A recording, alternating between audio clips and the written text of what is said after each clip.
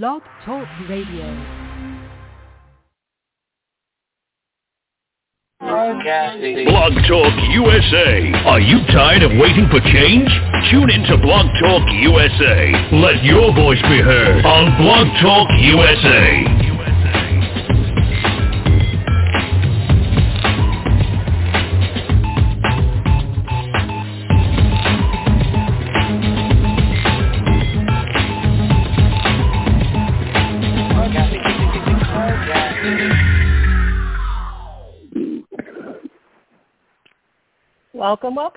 Welcome everybody to Blog Talk USA. We are so happy to be here with you on this Monday night. Before we get started, let me tell you how you can always find us. You can always go to blogtalkradio.com/blogtalkusa, or you can go to blogtalkusa.com to find our archived episodes and listen to live programs. You can also download us in podcast form anywhere you can find podcasts. Just download Blog Talk USA podcast and Marvelous Monday under that banner. Okay, I'm going to mute and give you over to your host, Dr. Shirley McKellar, because Colin's going nuts. I love listening to children having amazing and good times. So that chatter in the background is wonderful. Good evening, everybody. Welcome to Marvelous Monday. It's a pleasure, as Miss Rihanna said, to be right back here again this Monday, this Marvelous Monday, because every Monday is Marvelous Monday. And I want to kick it off, guys, by saying, but first let's see if everybody's here. Miss Rihanna, I think Pastor Cooper may be already there. Pastor Cooper, are you there? Pastor Cooper is, I believe you said he's at a revival. I'm texting Arthur now to let him. Oh, yes. Very okay. Well, I just saw a little information from him on the chat, but I know he's a busy man. Oh. So what about Mr. Arthur? Mr. Arthur, are you there? I'm texting him right now to let him know we're on. Okay, then. And, of course, Dr. Hagney is involved in a fundraiser for his granddaughter, so he is not on. You're not going to be on with us tonight. But what about Dr. Carr? Is Dr. Carr on tonight with us? Not yet.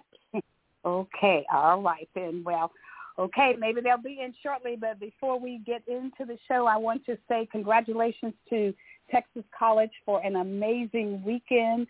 This weekend, they had lots and lots of alumni of Texas College to come in for their homecoming. They just had an amazing time, and so they hosted on Friday night there at hotel and restaurant there, and then right back again on Saturday night. And so the alumni just had an amazing time in this.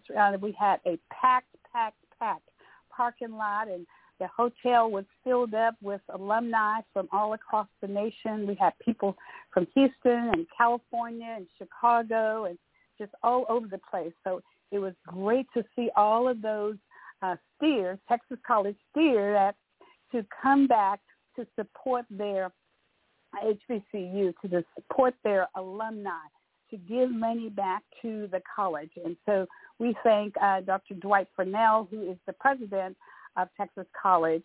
They had their convocation on Friday, and I was able to be there for that, and he gave us a layout and a history of the things that are going on with Texas College and the different programs that they're involved in. And so he gave lots and lots of accolades to his staff for the great work that they're doing.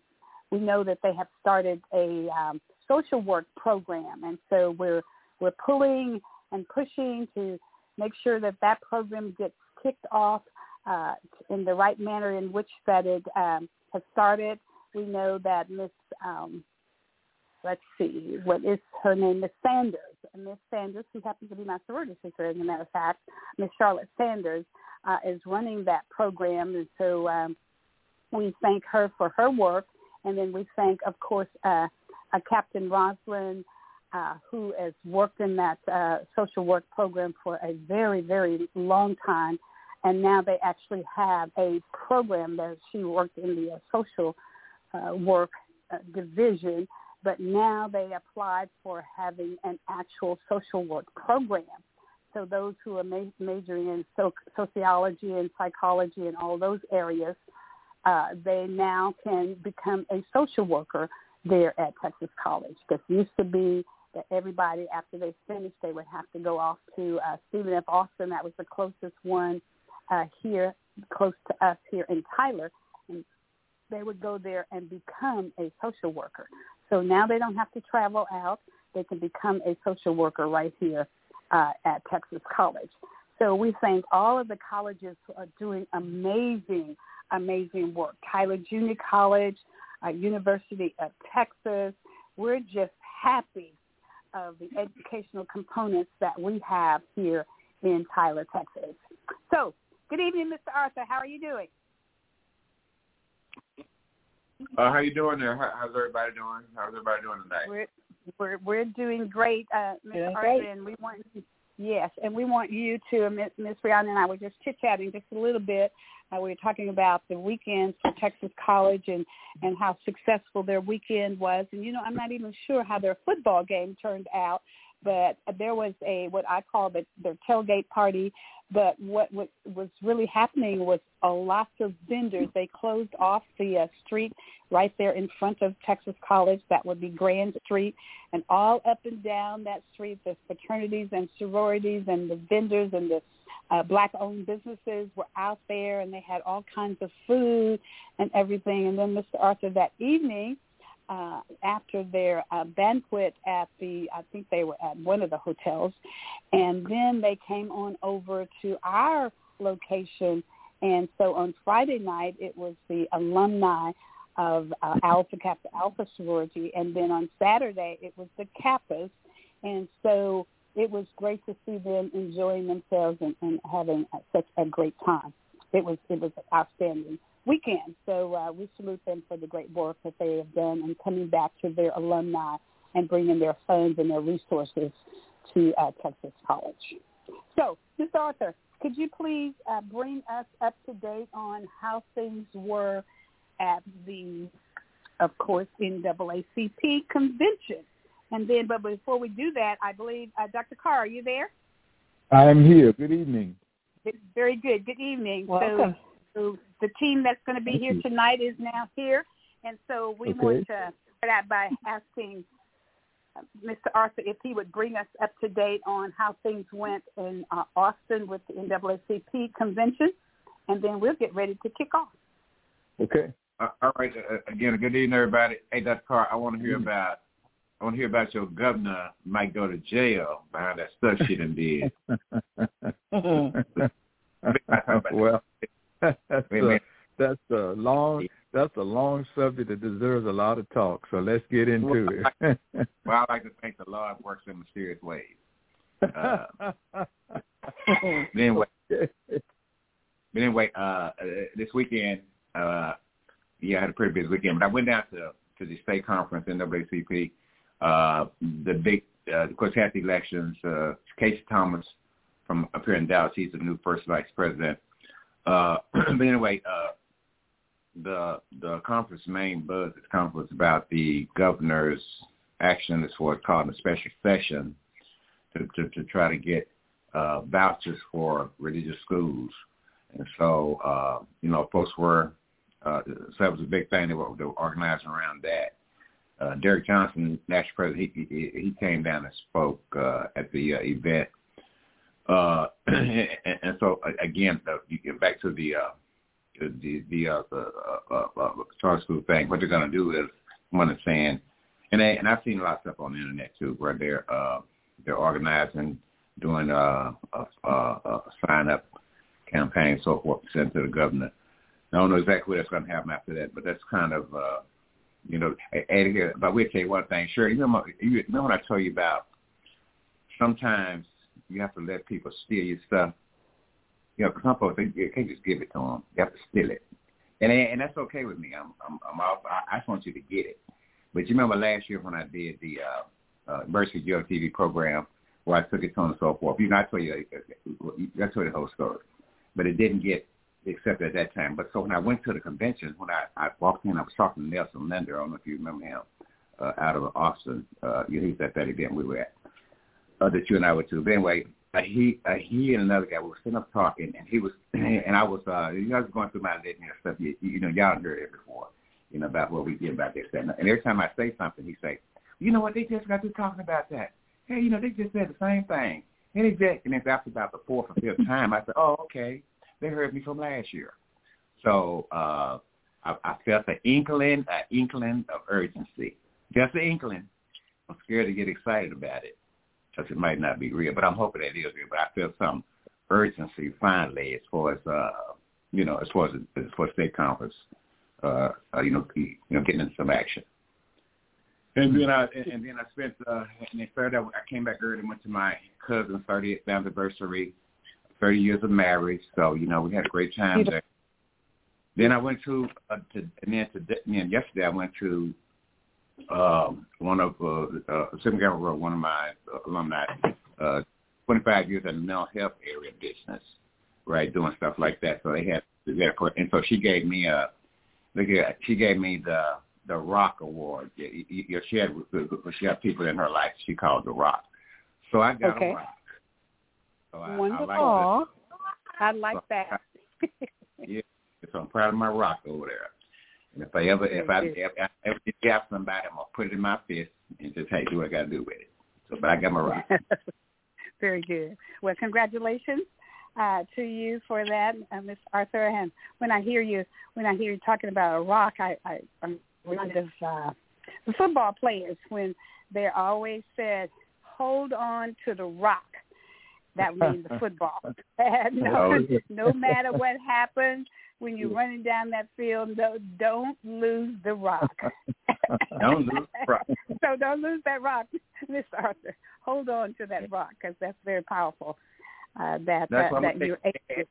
And I want to tell you, don't lose the rock, man. Don't lose the rock. Don't lose the rock. That's it. That's it exactly. Okay. Exactly. So I heard you shout out to Dr. Carr about what's going on down in the big grand state of Arkansas. So can you bring us up to date, Dr. Carr? Well, let me tell you that there is some arguments and some news swirling around our governor and the $19,000 lectern that was allegedly purchased on the government's credit card, and we're trying to sift through that and figure out what's going on there. So I'm anxious to find out what all the political pundits are going to share with us, and I'm kind of used to looking for the outcome of issues like these because you know how it is. A big story can blow up in the news, and it can blow up on the news for a day or two or three or four, and the next thing you know, we're asking each other, what happened with that case with the governor and the lectern? Did anything ever come of that? So I'm interested to see if, in fact, Arkansas politics are going to continue to devolve the way they have been devolving for so long. And so once we get something that is substantive, then we'll be sharing that, of course, with the guys on the group on Monday night. Let me say again, I think that in Arkansas, black people are going to have to, I don't know how many others in this part of the world are discussing this very issue, but I've been moving around quite a bit the last month or so, and I hear hardly anyone other than Blog Talk Radio talking about issues relative to what's happening here in Arkansas, or the way we're discussing it online tonight. So a shout out to the country, and hopeful that there'll be more listeners from Arkansas who'll be tuning in so we can at least be aware of what is happening with our TAX money that's coming out of our sales and so forth and so on. So that's what I know about where we are in Arkansas thus far. And I'm glad to be back. I was away last week and almost missed this week, but I'm happy to be back among the group discussing issues, and I'm anxious to hear what our topics are going to be for tonight. Very good. So, Dr. Carr, if you could put your information, Ms. Rihanna can help you with that. Put the Blog Talk information on your Facebook page and any other areas that you wanted, so that we can pull in some of those people out of Arkansas to come in and listen to the. Good. We'll and I'll text you the link. Absolutely. Yeah, I'll text you the link and you can post it. Yeah. Sure. Okay. Right. All right, Mr. Arthur, go ahead. I'm sorry. FYI, Doc, if anybody want to get the place I go to get my legal analysis, where they break everything down to the minutiae, called a place called Midas Touch. Midas Touch. And anyway, they broke down what happened. Supposedly, she went on a trip with a couple of lady friends, and they was doing whatever they were doing, partying, whatever. And so I think they were overseas somewhere. But anyway, so one of the ladies have some type of Photoshop or something like that. Anyway, I guess so they decided they would bill a $19,000 lectern to her. She billed the government for it. And then what happened was to start asking about, hey, what kind of wait a minute, the highest price lectern costs about $7,500. Well, so what about the rest of the money? So when they went into it, started looking into it, she made some type of move to try to get your state government to change the FOIA requirements, so she could get out of not, where they couldn't look and see what she was doing. So they called whoever the department was and had somebody actually do what she was saying. But what they did was they kept what they call extemporaneous notes. They wrote it out, basically saying these people got me doing this right here. Wow. And so anyway, that's why they say she might go to jail. I'm looking at the invoice now on the internet. I'm looking at it right now. It's interesting. Share it with us, because I'm out of the loop on that. I don't know a lot about what is going on with that. Just a little snippet that I picked up. So can you kind of bring us up to date a little bit? Mr. Arthur's kind of started this, but on what this is really all about. I know it's always about money, right? No, it's always about money. It's always about money. It's always involved. Yes. Hey, Doc. Well, go ahead. Dr. Carter started. Dr. Carter started. This is his governor. It ain't my governor. It's my governor. I understand. I just said Mr. Arthur had a couple. Let me say that I wrote a chapter in my book called Mass Media, Politics, and Religion, and I think this issue falls right square in the middle of the politics portion of it. It's right there. Indeed. And again, it's just amazing that this kind of issue would come to the forefront. I would think that a governor would not take any kind of risk like this that would threaten the state's confidence in her as our political leader. So now that this thing is out here, as I said a few moments ago, I want to see where it's going to go, because now the cry is show me the money. Now I want to know, where is the trail? Where does it lead to, and whose door does it stop at? Now, I'm interested in finding out what happens there. Now the ticket across the bottom of my computer says GOP Governor Huckabee could. Now the catchword is could face criminal charges. Now, will that could turn into a reality or what? That's what I think is left to be seen. Right. Well, it's not like Sarah Huckabee Sanders does not have money. She comes. Exactly. Plus, I think you guys pay her like $165,000 or $170,000, and that's probably no big amount of money to her and for her. But she worked through the White House. Number one, she made a grip of money there, but Absolutely. she comes from a father, and there's money there. So he's a grifter too. Yes. Exactly. Right. There you go. So there's plenty of money. Money. Well, what's on Dr. Carr money then? What's on Dr. Carr money? That's correct. Yeah, I need my money for Right. myself. Right. Why does she need my money? Right. Yeah. Exactly. Yeah, well, and in particular, she has, look at her entire career and actually her entire life. Her first lessons in how to do this stuff was when her father, as governor, his last day, completely wiped and destroyed. When it was, it wasn't protocol to do this. He did this when he wasn't supposed to do it, of the governor's offices, because there was a bunch of incriminating stuff on there, obviously. He took kickbacks from every religious group, and particularly egregious white supremacist Christian religious groups the entire time. he helped cover up the sexual abuse allegations of his friend at the time, State Congressman Jim Bob Duggar, whose child was molesting his own sisters and friends of the family. Huckabee helped cover that up. So Sarah Huckabee Sanders learned some of her ethics from there, and then she moved on to the Republican Party, in her own right, to start her career in media relations. So she learned how to abuse, evidently, the FOIA system. She learned how to cover things up in the Trump White House. She learned how to lie. She learned how to look you right in the face and tell you the exact opposite of what was happening. And she learned how to grift. Yeah, she's been preparing for this her whole life. I hope it was worth that $19,000 lectern and vacation. Wow. And let me tell you, and plus she's really made a name for herself. She's the first female governor of Arkansas, right? And she's the youngest governor in the country.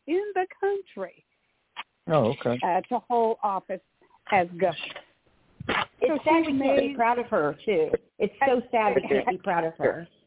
Hey, look at what they got. They got on and made them. They made them show them the lectern. They said, "Where is it at? We need to see this $19,000 lectern." Right. She was born in the same place Bill Clinton was born in, right? She was born in Hope as well. In Hope, yeah. We look at the lectern. Yes. We look at the lectern. They said that lectern couldn't cost no more than $500, $600. Right. The one they brought out. Okay. It doesn't grip me when I look at it. It doesn't sweep me off my feet to look at it. I mean, it do have that kind of little wood-looking thing on the side. I don't know if that's real. Probably real wood. That's true. Yeah, that's right. But I ain't never seen. I mean, I ain't never seen one like it. If it's worth anything. But they worth $19,000 because it's supposed to have a $19,000. You get $19,000. It's supposed to have a boom box and everything on it. Is he talking about someone? There's the pastor. I hear him. Is Arthur talking about someone personal?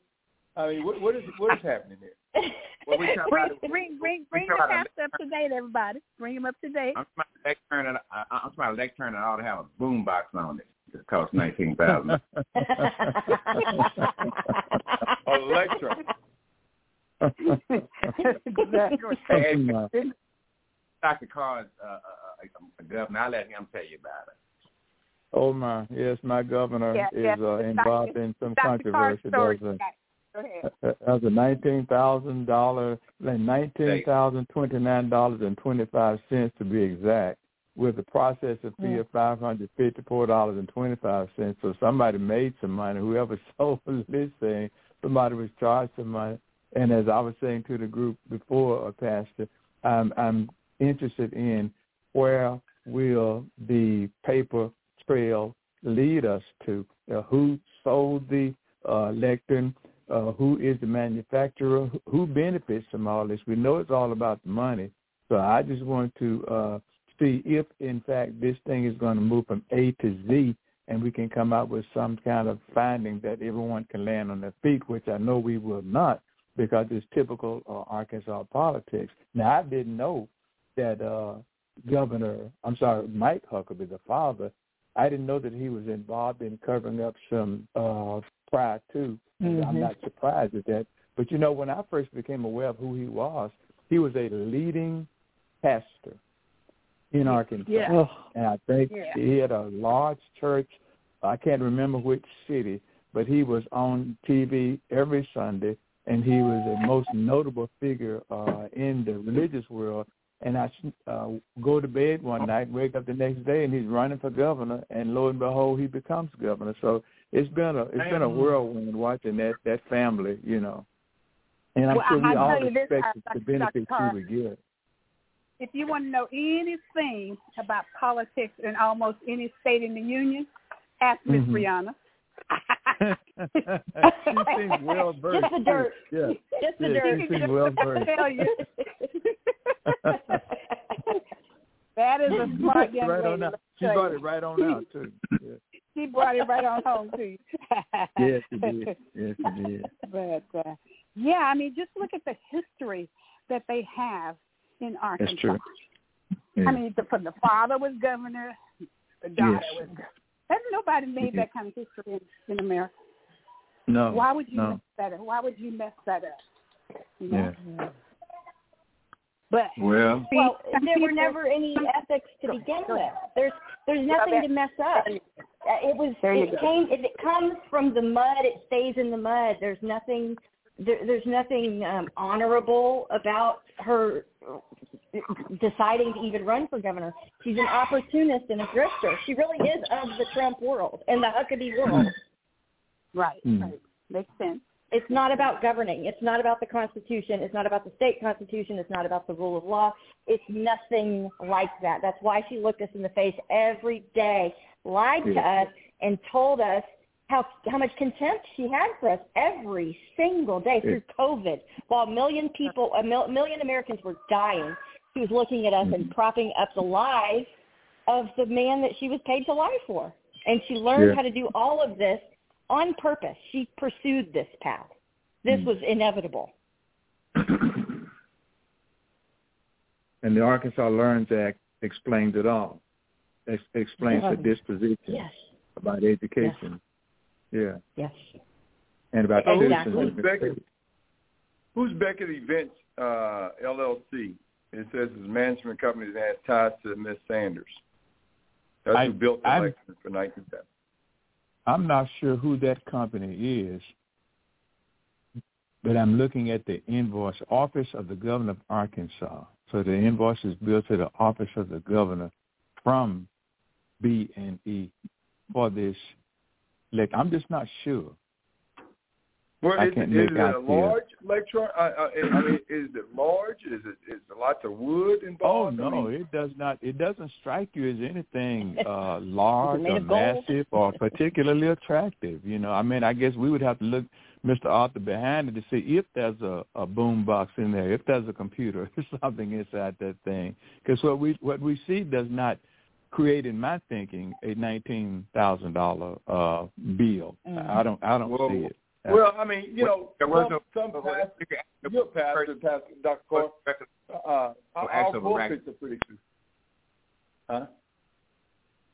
I said there was no actual record of a person of a land.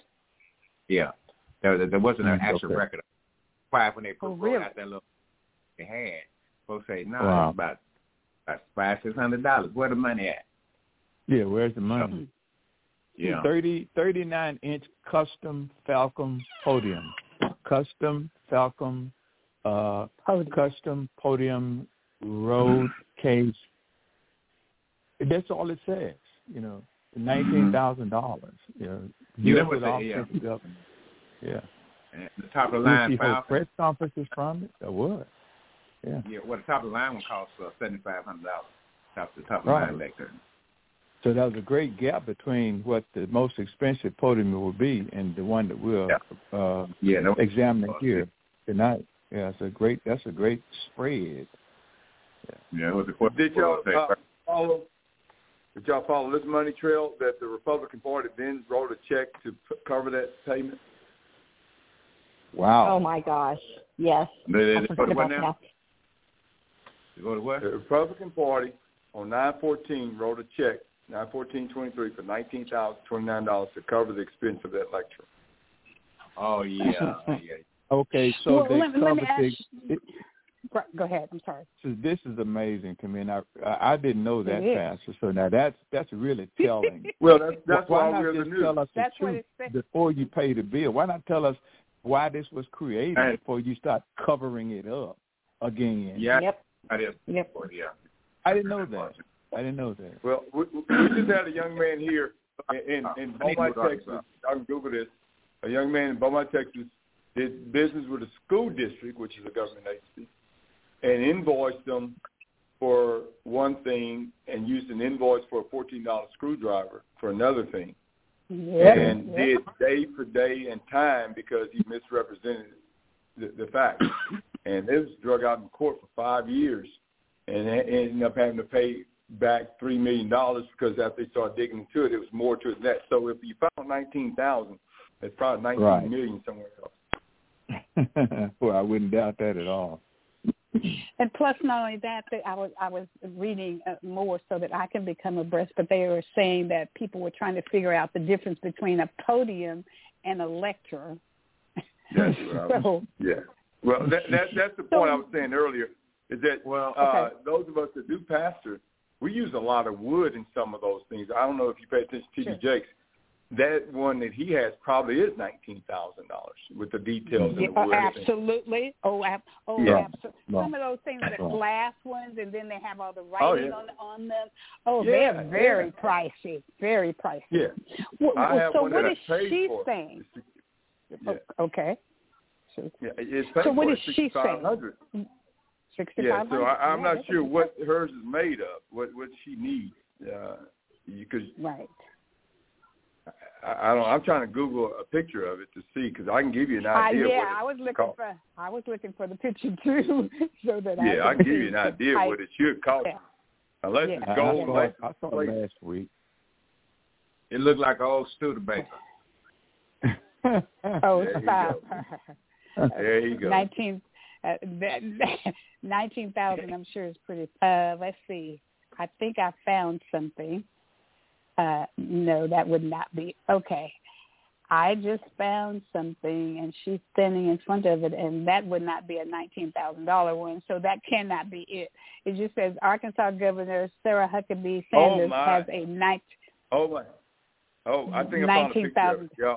You think, okay. Unless it's maple wood or cedar from the Holy Land, and he extracted it during the war, is the only way that it could be worth $19,000. I'm looking at it. There's no way that's worth $19,000. Maybe that's what I'm looking maybe. at it as well. There you go.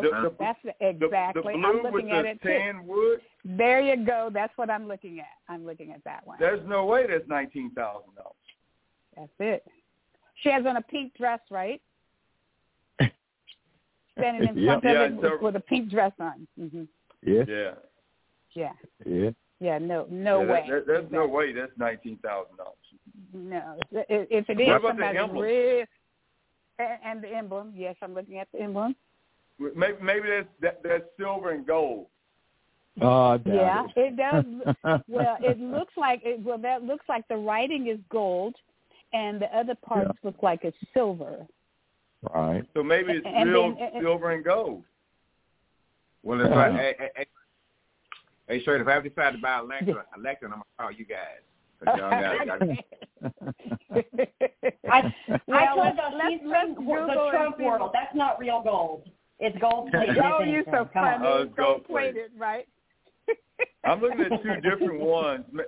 One, no speaker, and another one with the speaker. Maybe the digital part is the thing that's cosmic. I don't know. Oh, come on. That's a leap. There you go. You're trying, Pastor. I'm trying. Hey, Mike, how about So listen to this, guys. Listen to this. It says the custom blue and wood paneled lecture was bought using a state credit card in June, $19,029. Dr. Carr has already told us how much. I just Googled to find out what it's made of, but it didn't give me, and it just gives me what I just read. It didn't tell me what it's made of. It's made of nuclear secrets and lies. Exactly correct. It just says the custom blue and wood panel lectern, Pastor Cooper. That's all it says. Oh, that's the blue that you can't get anywhere else. I've never seen that blue before. That's what it is. That's right. That's right. Oh, my goodness.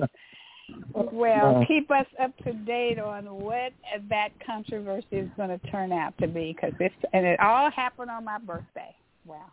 October 4th, October 5th. But happy birthday to me again. October 4th, October 5th. We celebrate all month long. All month long. Okay. Wow. Well, that's very interesting. It's very, very interesting. And we stay tuned, Dr. Carr, to see what else happens in the great state of Arkansas. Stay tuned. Okay. Stay tuned. All right. We're ready. Okay. Well, I wanted us to talk a little bit. We're going to get to the wars. I should say Wars with an S later on near the end of the show. But we know that today Jada Pinkett, Jada Smith, or she's still a Smith, I guess, but her book came out, Worthy.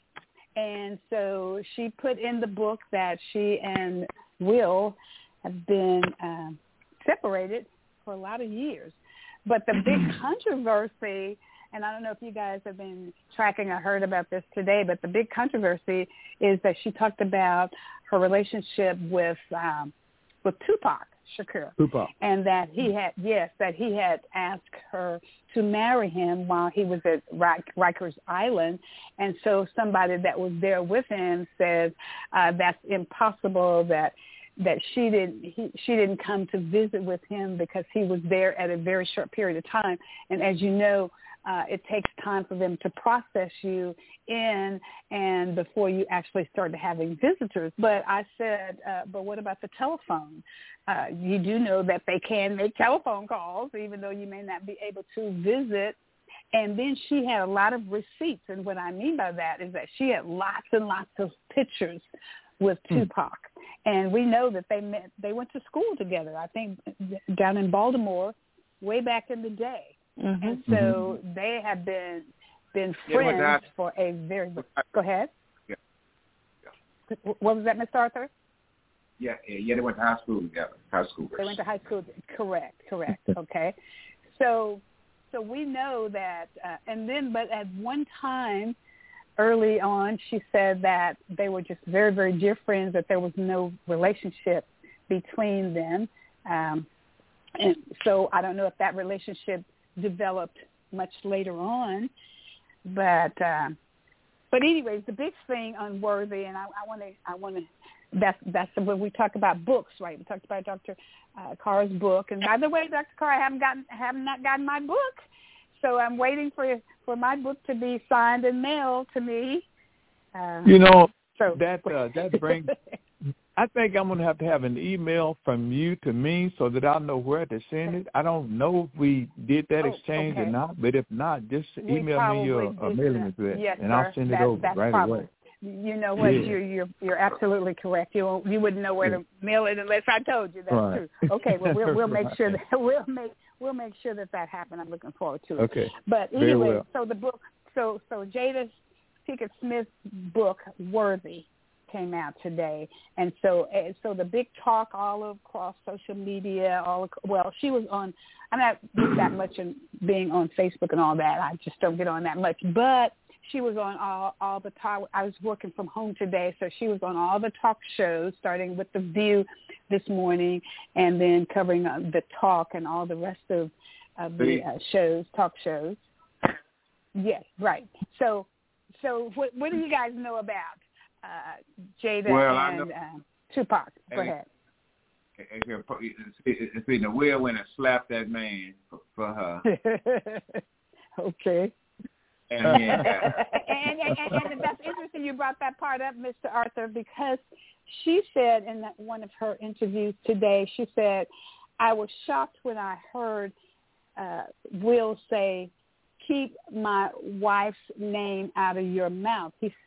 She says, he has not referred to me as his wife in years, even though we're not divorced. We're just separated, and they've been separated for years, and people did not know about that, and that's what the real talk was about, is the fact that.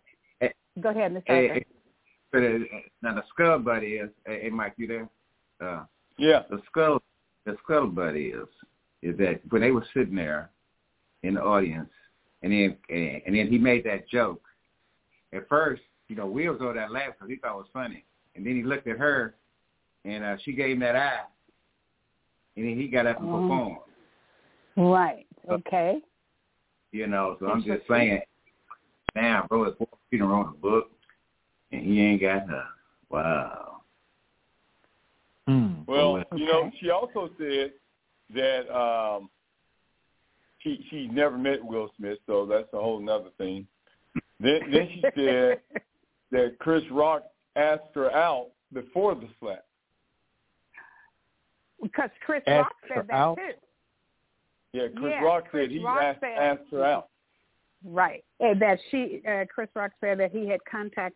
Well, first of all, he said, I want them to keep me out of the middle of their messy marriage.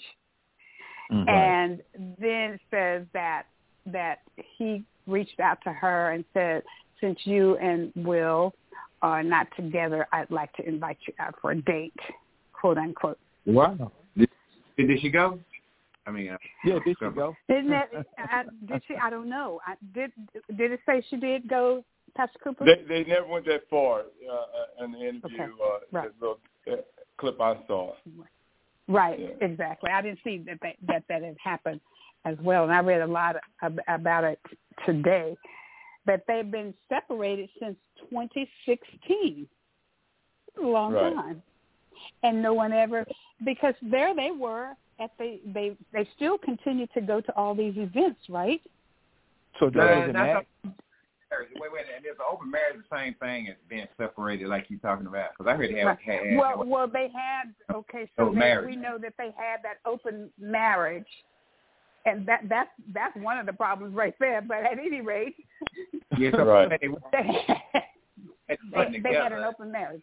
Go ahead. Open marriage. I think they were together. They just wasn't, whatever that is.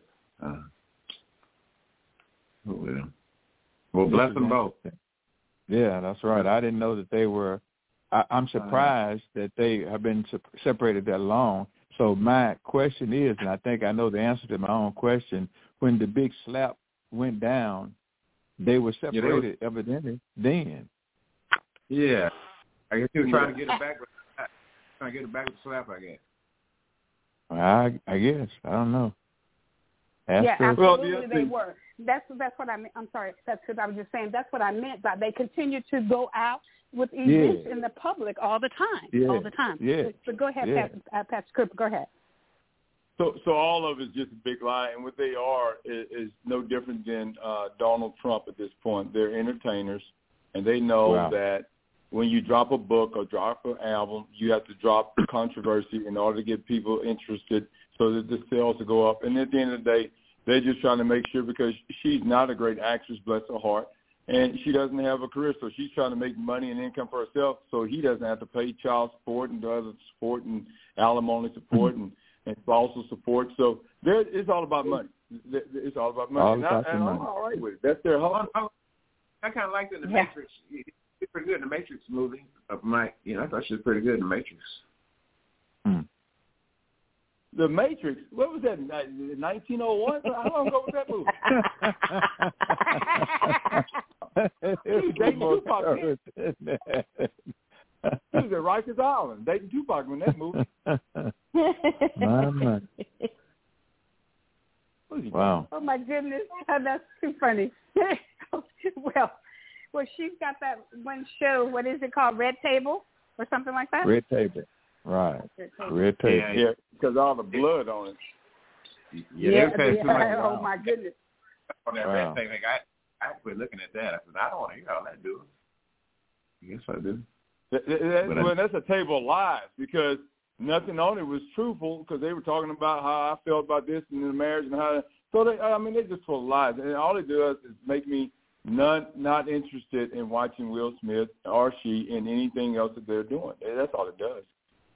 It's all about the money. It's all about the money. I'm starting to get a taste in my mouth for both of them, the way I did with Michael J. Fox when he gave Brooke Shields a hard time for postpartum depression. So my wife had, you don't want to watch his movies? No, I don't want to watch his movies. I don't want to hear anything he has to say.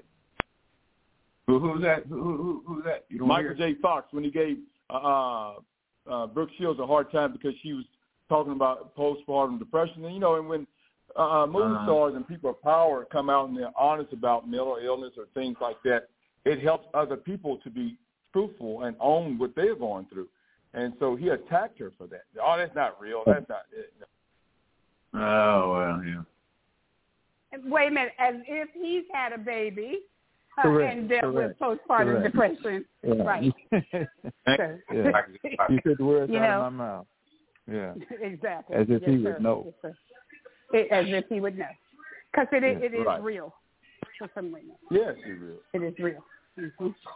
So, well, you know better than we do. Pastor Cooper, you know that well. Deal with it daily. Yeah. I mean, I had to go back to school to get a master's in psychology, deal with the folks so I can identify and tell them, hey, this is what you're going through, and you need to go back and deal with it because it's unresolved issues that moved on, and people suicidal don't even realize it, and it goes all the way back to those issues and don't know.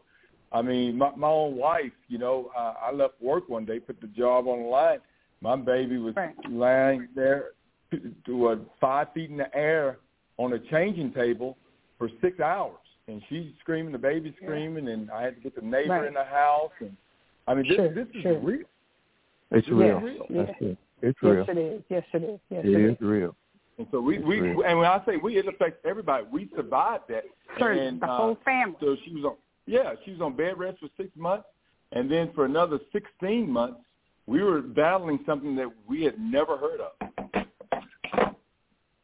I mean, how you going to tell a 28-year-old black man that his wife is going through postpartum? We never heard of that phrase, postpartum depression. We came from the hood. Get over, put the water on your face. Let's go back to work, that kind of stuff. Really? Yeah. Right. It's real. Mm-hmm.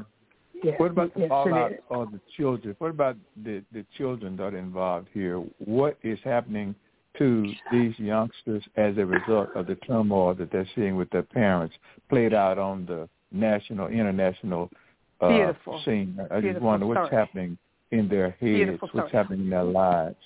Yeah, well, I really worry about them. Right. They're 25 and they're 22. And what they said today, yes, sir, is that they were happy that it finally came to the forefront of what they have been living since 2016, and that they're happy and hope that their parents can move on for whichever direction that they decide they want to go in, that they are supportive of them. Now we know that the son went through a lot of changes, I believe, with what was, and we never know what is going on in one's household, but we know that there was a lot of outward things that were going on with him, an outward burst of things, and he was having a difficult time with what was going on. We didn't know, but probably you can relate that to some of the things maybe that he was experiencing in their household that made him act out against them. So, but that's what was said today by the children. Very, very important for the children to be able to be comfortable and happy in their environment, in their homes. And I don't know, they were still living in the home for a period of time, and I don't know if they're still in the home now or not. But I don't even know, the two of them live in separate, it looks like in separate locations. But they were always together. At the big public events. They still, whatever. Okay. Well, y'all remember that old Beatles song, "Money Can't Buy Me Love." That's exactly correct. Money can't buy me love.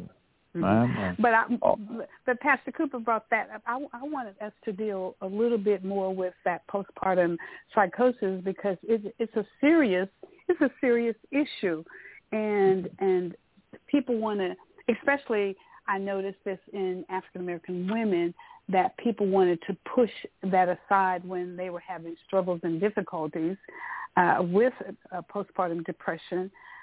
They were treating the Caucasian women a little bit differently, and this is in my work where I saw in my practice doing my work in the medical profession. You could see that there was a little bit of a difference that was geared toward the black women when she complained of having issues and delusions and so forth in comparison to the Caucasian women. They seem to have gotten more help than with the black women. As Pastor Cooper says, that was a new term. They didn't know what was going on. So therefore, it was the lack of education that we were giving across the board to everyone, to every woman, and not just certain women. Is all. So it's a reason. Go ahead. Sure, they give. They did studies. They did blind studies where they sent similar couples in to doctor's office with the same situation, and there's documented proof of the difference in the services that you get, and particularly okay, white men get the best service, white women next. Believe it or not, black men and black women. So I've got this saying for some reason about black women. Like I tell people all the time, I say when nighttime comes, they can't keep their hands off you. They go in the doctor's office, can't get no help. Okay. Yeah. Well, the other thing is socioeconomic disparities in our African American minority communities, which is my thesis statement, and which will end up being a book whenever I decide to go back and finish it up. And those are the things we're looking at. It wasn't until I became economically solid with the continued access to health care. I paid $1,700, $1,800, $2,300 a month for health care. At the age of 28, it's the only time we understood the phrase, because my wife up until then was a single mother household, and she was a college student, and I was part-time here, part-time there, and it wasn't until I got regular time and full-time insurance to even have a doctor that understood the symptoms when we even had the female Asian doctor to even sit down and discuss what's going on, something's not right, something's wrong. So imagine the young female African-American minority without those type of resources. I mean, they're 45 and 50 years of age now and still wondering why they're pulling their hair out. Right. Well, one of the first things that they trained us and taught us when we were studying our psychology, psychiatric nursing, I should say, while I was in school, and even in my master's program, they said the first thing that you want to look at is those signs and that low mood. They just didn't engage with the baby as well as at the onset, and then there's this new person in their life, and so they may be thinking, well, oh my gosh, now I'm going to be up late at night, and so they were having and experiencing lack of sleep, and then they were kind of withdrawn from their environment of what is going on around them. They just didn't have that energy. They didn't have that appetite, that mood to eat, and especially if they had difficulties. And this is where I really saw if they had difficulties in being able to breastfeed that baby.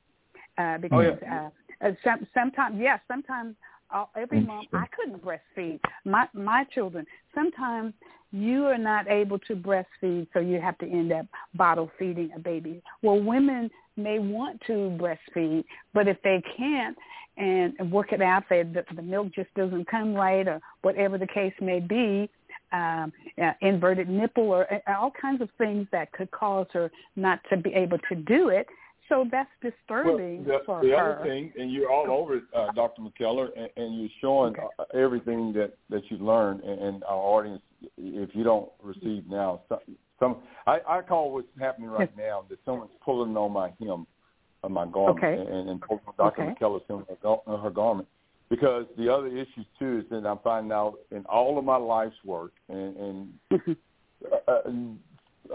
male boys are lazy. And sometimes they don't latch on, and so that's true. The mother takes that personal that the child is rejecting her. So that creates a whole other issue: mother against son and son against daughter. All these issues, and you can talk about 20 and 30 years now of issues that going all the way back to postpartum depression, all because that child did not latch on. And they what did I do wrong? They take self-blame and like, my mother did it, my grandmother did it, and then we find out that mother didn't do it and grandma didn't do it. Matter of fact, you were adopted. Somebody else raised you, and your grandma is your mama, and your mama is your sister, and all this kind of other stuff that goes on. And so you have to break those generational curses throughout conversation. That's outstanding, and I'm so glad you brought that in, because let me just mention this part as well, Pastor Cooper, and Miss Rihanna can attest to this, and that is that back in the day, Black women, not only did they nurse when they could nurse, not only did they nurse their own babies, they nursed the babies of the Caucasian women. Correct. So sometimes the Caucasian woman didn't even have to deal with that, but the Black woman had to deal with nursing her baby and her baby as well. So we have to keep that part in mind as well of what happened back in those days when that kind of thing took place. Of course, in our day. I call it the Moses syndrome, because there you go. How dare, and we talked about this the other night with my Aunt Deborah, we talk about this all the time. How dare this woman nurse and feed another child and pass it off, and nobody thinks that this child is adopted? That's because the original mother, which is Hebrew, Black, at the time, was also like the Pharaoh's daughter, Black. And so the baby accepted the same nourishment, and they did it. The midwives did it because it's the same genetics, same DNA, same. I mean, so there's no rejection there, you know. So that's a whole nother conversation for a whole nother day, though. Yes. But I just wanted to bring that forth. So I'm glad that we were able to talk about that, simply because the other thing that we want to bring out is this is Breast Cancer Awareness Month. So we want to make sure that the women, and you know that's really one of my primary things that I did in my career, was have the opportunity to do breast cancer research for University of Texas College of Nursing, Austin, Texas, where I was adjunct professor there, and then did breast cancer research for the United States Army. You've been holding back. No, I think you all already, Miss Rihanna knows this. I thought you guys already knew this. But yes, and then I had the privilege of doing breast cancer research for the United States Army. And so I was stationed in Arkansas, in your great state, Dr. Carr. I was at University of Arkansas at Little Rock. And my battle buddy and I did breast cancer research there for the U.S. Army. And as a matter of fact, we were well taken care of by none other than President Clinton's first cousin. She was the overseer while we were on that campus, because she was a professor at that campus. So we were in and out of her home. They took good care of us when we were stationed there at Little Rock. So we had a $5 million breast cancer awareness grant where we worked with African-American women of color. And women of color it was very interesting to work with the women here in East Texas, and that we found many Black women who had breast cancer. And so we were able to start with awareness all the way to treatment. And women kept it quiet.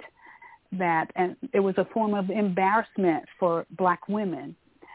It's interesting how Black women looked at cancer, especially with cancer in a very personal part of their body, which was their breast. So it was a pleasure to be able to work the years that I worked with University of Texas and the women in our community. So my message is that for the women that are listening, take care of yourself. My youngest soldier was 23 years of age and died of breast cancer. So I know we have this thing that it's once you're 40 or 50, you start taking your mammogram. But I say know what your family history is. If you have first-degree relatives who have had breast cancer, such as your mother, your aunt, your sisters, those first-degree family members, then you probably should have your mammogram a lot earlier than what our statistics show. Okay. Absolutely. And to push forward, we as men have to support our women in doing so. My wife was 28. Again, that 28, 29 was a tough time for her, and she does not mind me talking about this stuff because we're in the ministry, and this is ministry, and it helps others. And I always tell people, your misery is your ministry. And if it was not for her self-examining. I like it too. Huh? I like that. Oh, yeah. Your misery is your ministry. Yeah, absolutely. So wherever you're miserable about, I guarantee you, God has allowed you through that storm, that fire, that Daniel's lion's den moment, so that you can go back and reach out and help someone else out with that time period of depression. It's not your highest level; it's the lowest level that God is truly with you, because you didn't commit suicide, you didn't throw in the towel in your marriage, you didn't give up on your job, you didn't quit raising your kids. Those are the moments. When we're at our greatest is when we forget to thank God. So it's those times when we're low. And so she self-examined, and we prayed, and we went back. But just like the 10, Jesus healed one, and only one healed 10, and only one came back and thanked him. My wife went to the doctor, and they said, we need to do biopsy, and they did a biopsy, and she had multiple lumps at 28 years of age. And so at the time, we were at odds with one another, but one thing we knew was the Lord. And if anybody knows anything about having children and stress and jobs and careers and trying to do this and do that, we were not trying to keep up with the Joneses. We were the Joneses. No. But there's a lot of pressure trying to keep what the Joneses have. So if anybody's listening, I don't know who I'm helping right now, but you'll get that on the way home, hopefully. We prayed, and we prayed together and cried together, and she went back, and they said, we don't even have anything to do a biopsy of. There's nothing there. The lumps are gone. Wow. We don't know if it's malignant or what it is. But we were together on one accord, physically and also spiritually, and so we were delivered. So we need we need everything. We need good health care. We need good prayer warriors, as Dr. Hagney would say. We're praying for him and his family. We need to go back to church. Yeah, there you go. Well, what the other thing, beautiful, and thank you for sharing that, Pastor Cooper. The one thing that I want Black women who are listening to know, and that is that there is a vast difference between the Black woman's breast and the other ethnicities. The Black woman's breast is more dense, and so nobody knows, except maybe your husband, knows your breast better than you. So know your breast by doing self-breast exams every month, and then getting those mammograms. And so once you know your body and know your breast, and then when you can tell if something is happening. If there is a lump there, it's going to one is going to curve in one direction, or it's going to indent itself, and it's just going to do something to show you that there's a difference between one side and then the other side. So my message is just learn your body, and that goes for men too. Know your body, and women know your body, and then you know when to go and let the doctor know what's going on with you. So good information. We want to make sure that since this is Breast Cancer Awareness Month, that we disseminate that information out there to the community so that people will be abreast, women will be abreast, families will be abreast, husbands will be abreast of what the wife needs to do in order to make sure she remains healthy. The other one book, quickly, is that came out today is Thicker Than Water. And that's Kerry Washington. Her book came out today as well. And so her book is about her life's journey, what happened with her, what she found out later on, and she loved her parents to death. But what she found out was that she was a sperm donor for her mother. And so all of these years, she thought her father was her father, which her father is her father, right? The one that she knows is just not her biological father. And so she's been on this journey of finding who that sperm donor was. And so her family never told her until very recent times, because they thought that would turn her away from them. And what she said on her interviews today is actually it brought them even closer, and she didn't even think that was possible, that they could be even closer. So she's now has her book out. Is everybody familiar? It's called Thicker Than Water. Did we hear about her book today? Thicker Than Water. Okay. Thicker Than Water. And then the other one is Worthy. So those are the two books that we want to make mention. Go ahead, Mr. Arthur. Because you hear the stories all the time about the kids looking for their dad and them, their mom and them. True. True. What do you think about folks doing that, donating sperm for, and then not letting the kids know who licenses are? What do you think about that?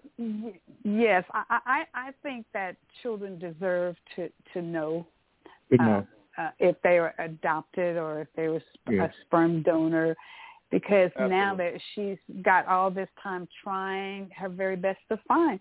So it just appears that even her mother doesn't know who that sperm donor was. Now, I don't want a sperm that I don't know where it came from. But at any rate, yes, I believe, and I will hear from each one of us, but I believe that we should allow those children to know. Go ahead, anybody. Doctor, even that doctor that impregnated over 500 women, I do. Yeah. Yeah, that's the mess. Yeah, and you're right. 500. That's right. I remember that very well. Checking the sperm bank. Yes. Because I heard a young lady say on yesterday, I'm 33. She said, I'm 33 years of age.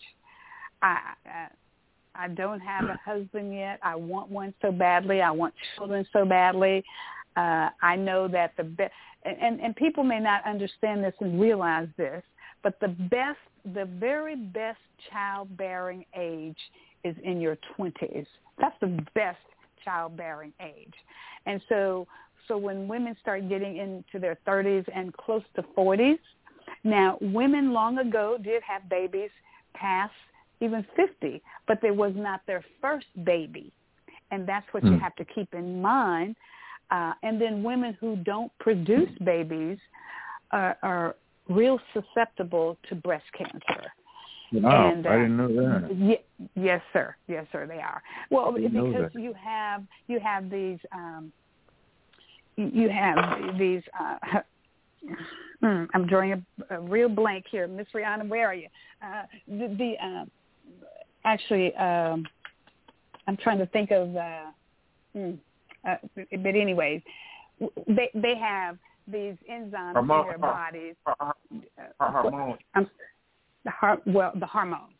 Okay, so thank you, Mr. Arthur. So the hormones, or do you have certain hormones that you need to release from the body? So if you don't, if you're not, and you release those hormones during pregnancy. So if you don't release those, then they're stacked up inside of you and they stay there. And when you're having a menstrual cycle, you release some of those hormones that we're talking about. So, but the best, as I said, the best childbearing age is in your 20s. So when you start, then you got less eggs. And so those eggs are not as good. And so sometimes when you get to be a more senior woman, then you're going to have extra hormone trisomy 21, which is you don't want to. That's one hormone too many that you don't want to have when you're having children. So trisomy 21 means that extra hormone. So that means that you're going to have a special needs child. So that happens as women get older. Men produce sperms every morning. You wake up, you produce millions of them. But women are born with theirs. Their hormones, they have born with them. They don't get any more. We don't get any more past what we get when we're born. But men are different. That's why you can see an 80-year-old man produce a baby, and even older. Right. And older. But you're not gonna see too many sparrows this day and time. Abraham's still lurking. Exactly. That's exactly right. Exactly. You fellas can go on and on and on and on, but the woman is very different. She's born with what she has, and that's it. So so they start to decrease as she gets older, and that's how that thing works. So, anyways, we got our good lessons today for breast cancer and Breast Cancer Month and breast cancer awareness. So, that was a lesson in this song. Yeah, thank you. So wear your pink, men. Real men wear pink and represent the women, and especially those survivors. And we'll be coming up soon for our breast cancer walk and run, and raising money for the Coleman Foundation. I had the distinct pleasure of reading grants for the National Institute of Health for several years. One year we would do the clinical trials, and next year we would do the cancer conference. And so that was quite an experience. And so the Coleman Foundation was part of those grants that we were reading, so that we could disseminate that money and those grant monies all across the United States to make sure that, and not even just breast cancer grants, but grants in general. Go ahead, Mr. Arthur. Yeah, we need to start getting out more information about the PAC Act. When I was at the convention this weekend, I talked with some guys about the PAC Act. In fact, I turned them on to an event on November 9th over at City Hill. But basically, I'm telling veterans, if families y'all got veterans, folks are veterans that survived, whatever, if they pass, file a claim with the PAC Act. Because they changed, they went from assumptive to presumptive. That means that without, and they also do the paperwork phase. So back in the day, you do your own paperwork, and you had that it happened just like you say it happened, which was about impossible. So anyway, but now they changed all that, so it's a lot easier to file now. Now you get your claim dealt with in about 6 months, right? Where it used to take about 5. Wonderful. So for those that don't know what the PAC Act is, Mr. Arthur, can you just go ahead and give us a little bit about what the PAC Act is? As a result of African Americans being discriminated, like we get discriminated against everything else, but he was doing the same thing in benefits. And so, it was lopsided for us. White folks getting benefits, but anyway, so there was a lawsuit. And so the Congress passed the PAC Act as a result of that to make sure that all veterans got the benefits they deserve. So we got a lot of veterans out there right now that tried earlier that are so upset and disgusted that they just, they just threw with it. And so if you see them, I want you to tell them they change the system to please go and file again. If you got it, if you high blood pressure or whatever you might have, go sign up so they can pay you for it. Okay, and so very good. Thank you for that, Mr. Arthur. And I think there's almost $800 billion, and it's actually for veterans who were exposed to burn pits and Agent Orange, and you had other toxic other substances in particular during the time that Mr. Arthur served during the war, which was the Vietnam War. You saw that a lot of Agent Orange doing those veterans. So if you were exposed to any of those chemicals, any of those burn pits, any of those substances that were out there during that war. Go ahead. Yeah, for the family, remember, it's not just for the veterans, it's for their spouses also. So see, what we're supposed to understand, those chemicals came back and got to some of their kids and stuff. There you go. Right? Well, now we're talking about birth, right? We're talking about if the gentleman came back and he was exposed to Agent Orange, and so that's in his system, it's in his semen, it's in all parts of it. So he's passing that over to his wife, right? So obviously it should go toward the spouse. Very good. Very good. Thank you, Mr. Arthur, for that. Very good. The PAC Act is also for the spouse and their children. So it's their children. Dad, if your dad died, his death, or whatever, go file for him under his, conditions what he had, and and you can get his money since he didn't get it. They'll give it to you. Very good. Good. Had I not heard what you just said, I wouldn't have had a clue that my father, who fought in Korea and won 4 medals, who passed away in 2019, had I not heard what you just said, I would have had no clue that this act would benefit his children and his family. So now that's exactly this gives me this gives me a project to work on. I wouldn't have known. Very good. Wouldn't have had a clue. Very good. Wouldn't have had a clue. Very so good. that goes to show that what we are doing is of great substance and benefit, because I wouldn't have known. Beautiful. Wouldn't have known. Beautiful. Yes, sir. We got to take care of go ahead, PTSD. They make racism a PTSD trigger. You know, if your dad was in Korea or whatever, you know, it's plenty of racism going around then. Was a thing when I was in there too. So maybe anyway, like you can just look at his medical records and so forth, and you know they'll pull those up, and then like I say, just file under it and just see what happens. Okay. Exactly. Yeah. I do never know. Yeah. The PACT Act. Never know. What does the acronym stand for? You know, that's a good question. I don't even remember what that stood for. Let's look that up.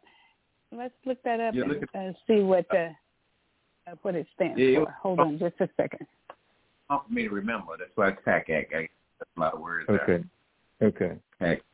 Anyway, I'm curious about that. Patriots. Anyway.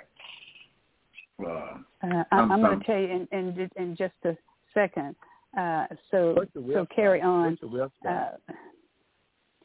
Well, it's a Veterans Affairs, the VA. Okay, Veterans Affairs. Okay, all right. Mm-hmm. Yeah, okay. This is all. While she's looking it up, all money. Go ahead. I'm going to update you on Agent Orange and some of the side effects of it. And you know they're dealing with that now. I have lawn service, and what is the weed killer that they now going back and say it's causing cancer? Yeah, that what they call it. It's a pesticide. You know. I forget the name of it, but everyone uses it. Roundup. Yeah, So Roundup. That's basically what they use for the foliage over there in Vietnam, and it causes leukemia, bladder cancer, Hodgkin's disease, multiple myeloma, prostate cancer, respiratory cancer, includes lung cancer, some soft tissue sarcomas. So, I mean, and then it affected the children of the ones that had it, their offspring, as Dr. McKellar just said earlier. And it's an ongoing issue. They didn't realize or know to protect themselves. So while she's looking up that, yeah. Hey, let me ask you, Mike, Reverend Carr, Shirley, what about after the state fair, you can go and get a hamburger made out of cells from cows? About what now? You can go to State Fair and buy a hamburger that was made from cow cells. Now, what I'm telling people is this. Now, if they can make you a hamburger out of cow cells, I mean, they can make you a liver. They can make you an organ. They can make you a lot of things. They don't make that for you. Oh, you can just about make anything that we need to have made in this world. They're making chicken without a head.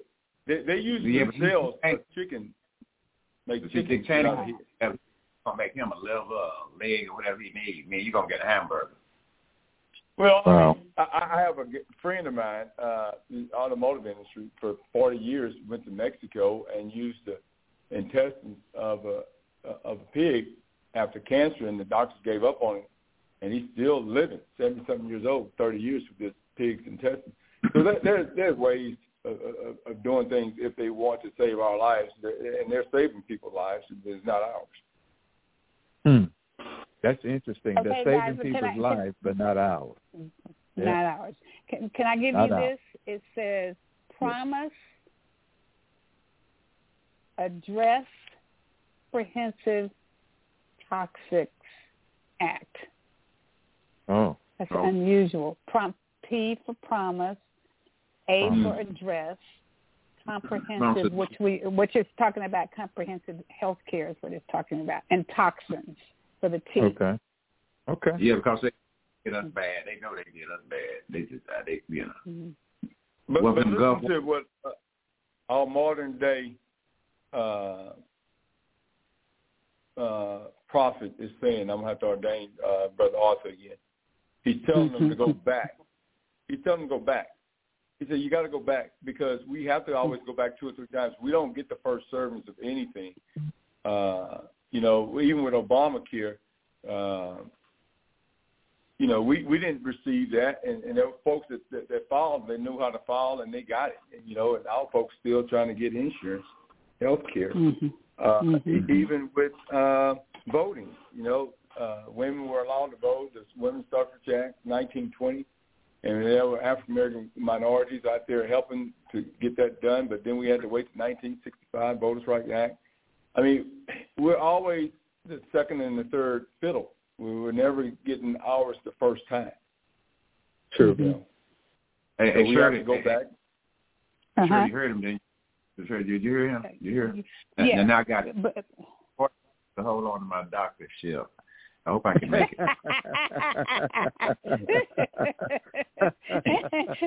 That's right. Dr. Carr made him a doctor last week, 2 weeks ago, and now Pastor Cooper's going to ordain him to be. Now you're going to ordain him as a minister or a deacon. I'm trying to tell you, a lot of promotions. He'll fall off in the next 30 minutes, so we'll be all right. It'll be gone in the next 30 minutes. He'll fall right off there. Oh, my goodness. A side note to our discussion about the Tax Act, I remember in my father's lifetime, I asked him once in a conversation, I said, Daddy, you were a young man leaving East Arkansas, going across the world. I said, what was it that made you not be fearful as a young soldier away from home? And my daddy said, they put something in our food, and it made us not care. We didn't care. I heard my father say that and another war veteran say that. I heard 2 men say that to me in their lifetime, that I didn't care. And there was something that we were eating in our food. So perhaps, a sale from a chicken produced a chicken, a cow, sale produces a hamburger. I don't know. I'm going to text that to you to tell you exactly what that thing was. They quit doing that. Please do. Please do. They had to quit that, but they did it back in the day. It has an unusual name, Mr. Arthur. See if you recognize it. Let's see. What they do? And what they used to put in food. What they used to put in the men back in the day, the great warriors, especially when they were getting ready to send them off to war. Mm-hmm. Oh yeah, I heard about that. You know what? Yeah. Mm-hmm. You know what? So I'm gonna type it in. When I first went in, y'all scared to eat the food. I said, wait a minute. I heard they put salt something in here. I already sent it out to you. It's so funny. I just sent it out there. I'm clued in. I'm getting clued in. You get clued in tonight. I'm telling you. Well, I just put it on the chat, so you have it. Right. You have it. But let's go ahead, Mr. Arthur. All I want to say, they must quit putting it in there when we came through, evidently. Yeah, I think they did. Yeah, they had to quit that business. They had to quit it. Wow. Okay, well, let's get on down to that answers that. Have we spoken about Israel yet? Have we spoken about Israel? That's our final thing. Yeah. We about to jump in there. We about to jump in there on those 2 wars. And but I wanted to pull something up and read it to you, gentlemen, before we actually get in there and talk about what's going on and what your thought process is and all of that.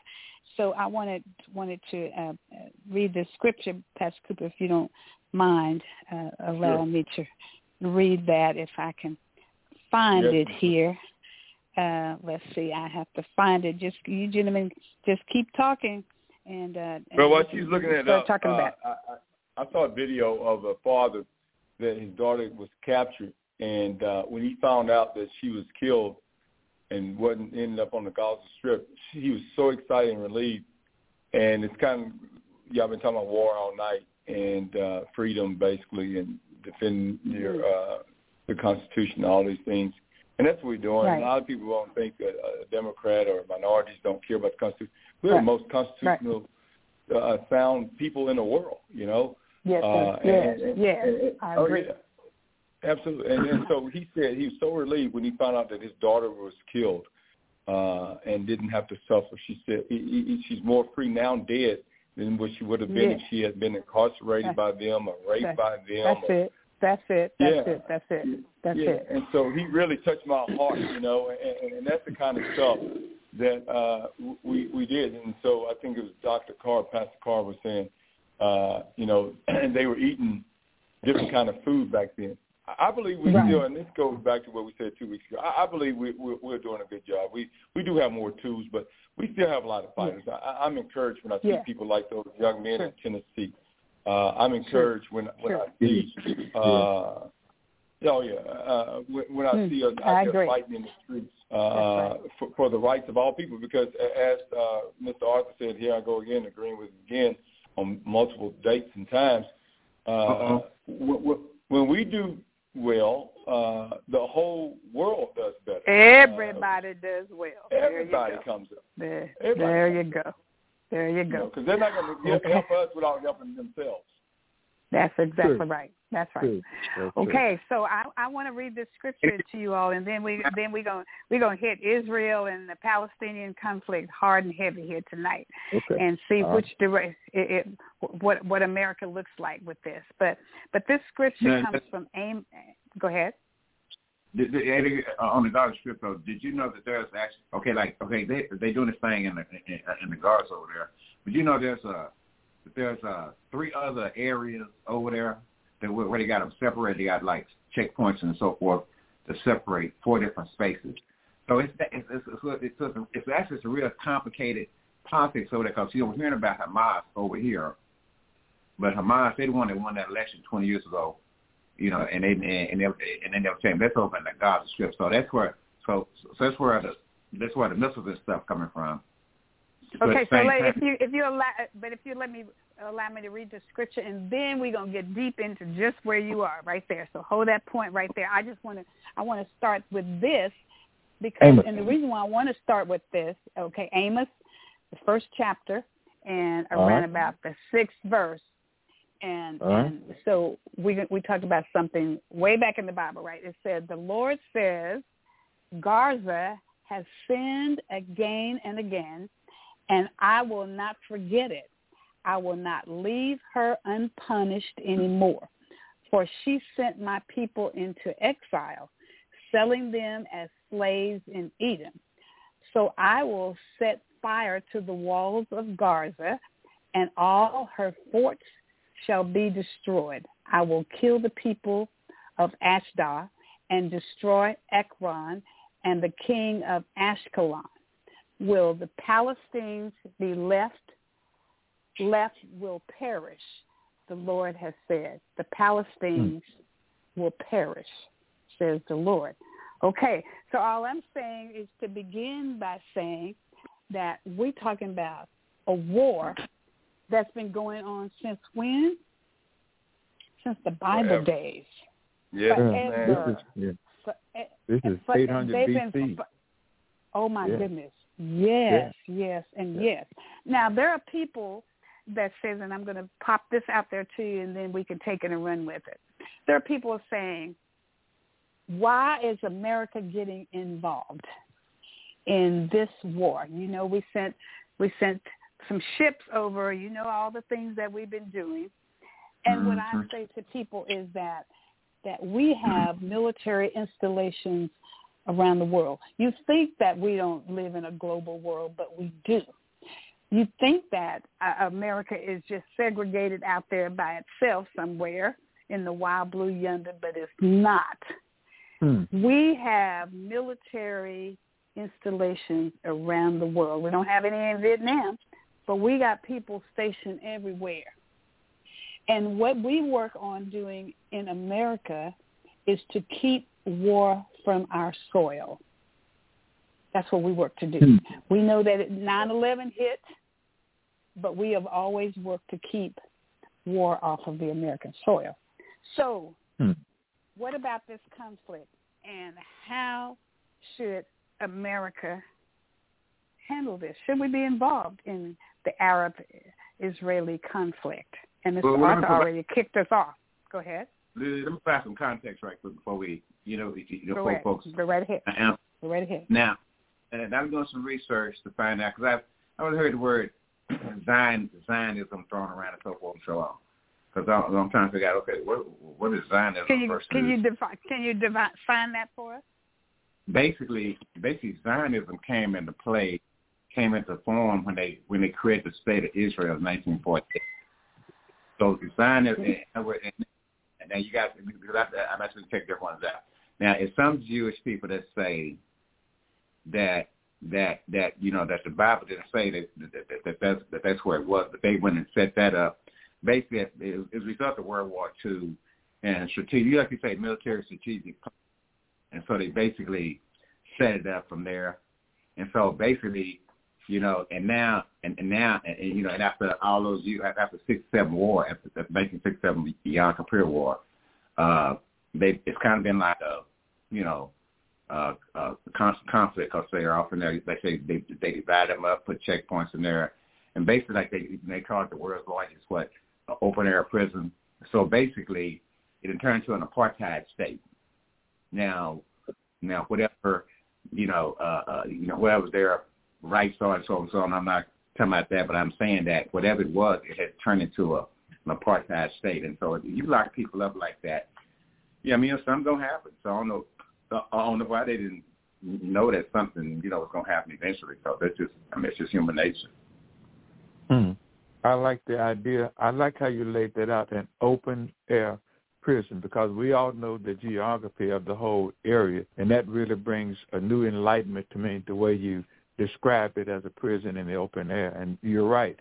If you lock me down and you just keep me locked down and you keep me locked down, all the while you have me locked down, I'm going to be looking for a way to get unlocked.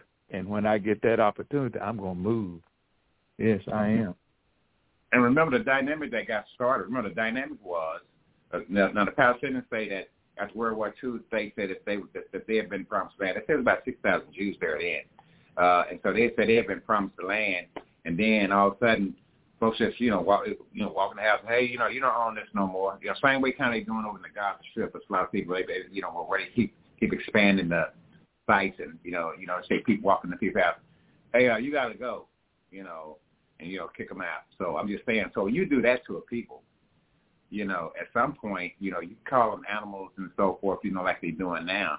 But at the same time, if you treated them like animals, then, they're probably going to kind of act like that.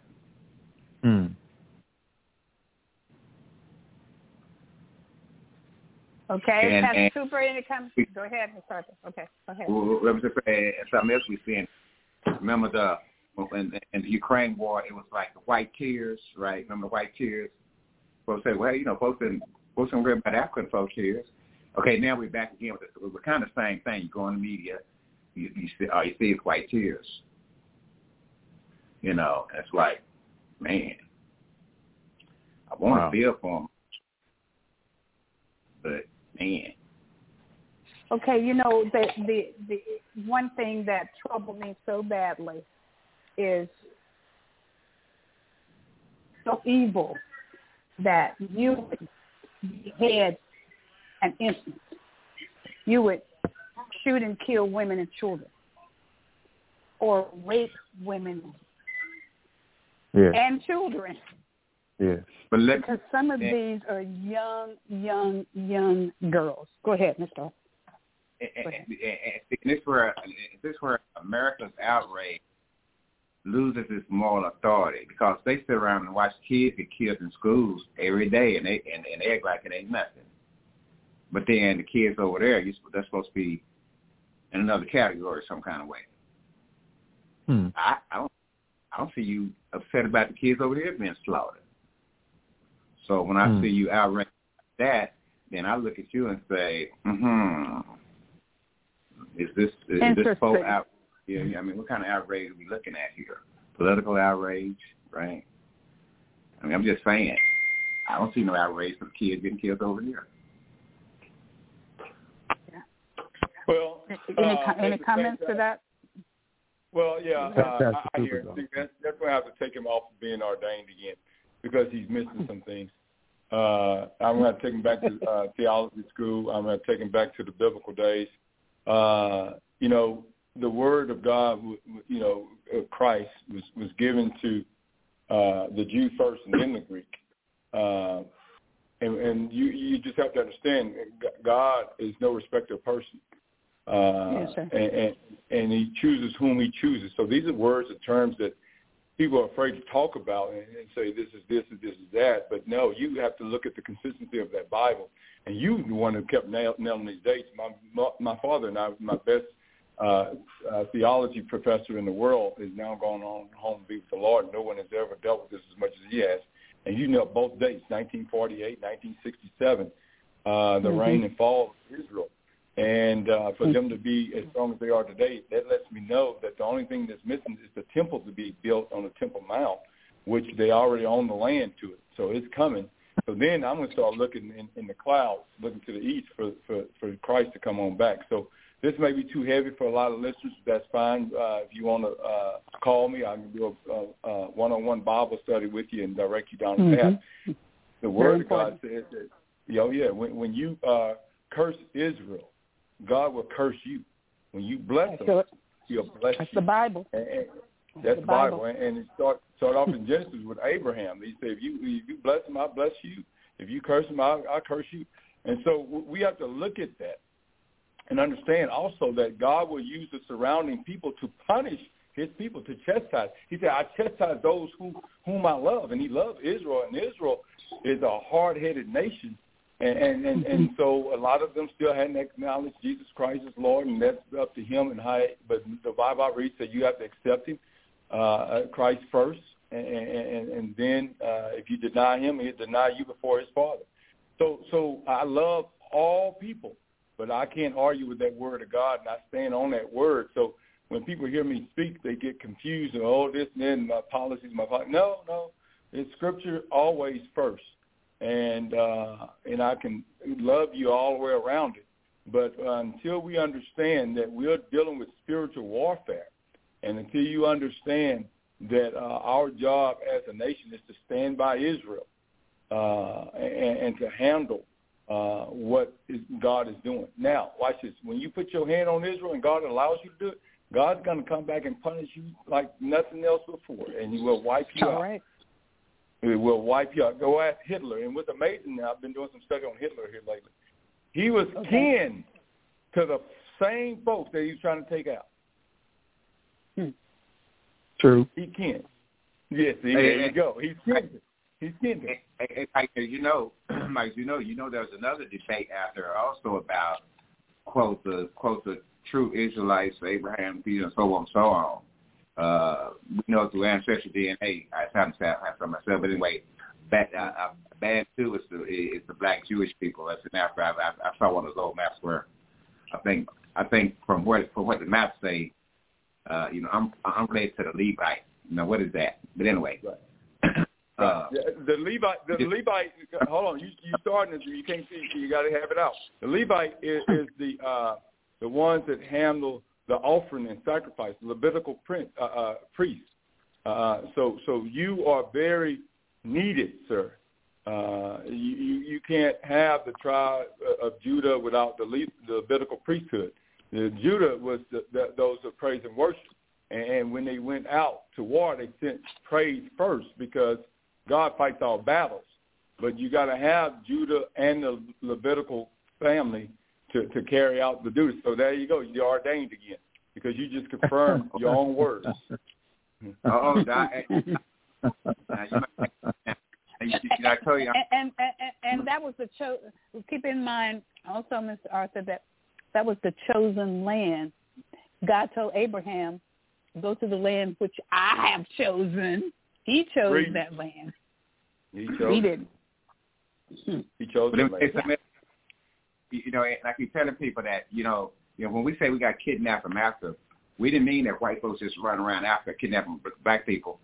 They went and got people with knowledge and stuff. That's who they got brought over here. That's who they wanted. They got the best. They got the best of the best. Yeah, they got the best. Yeah. And so that's because they came and got so many of the Jews from over there. They what amounted to that.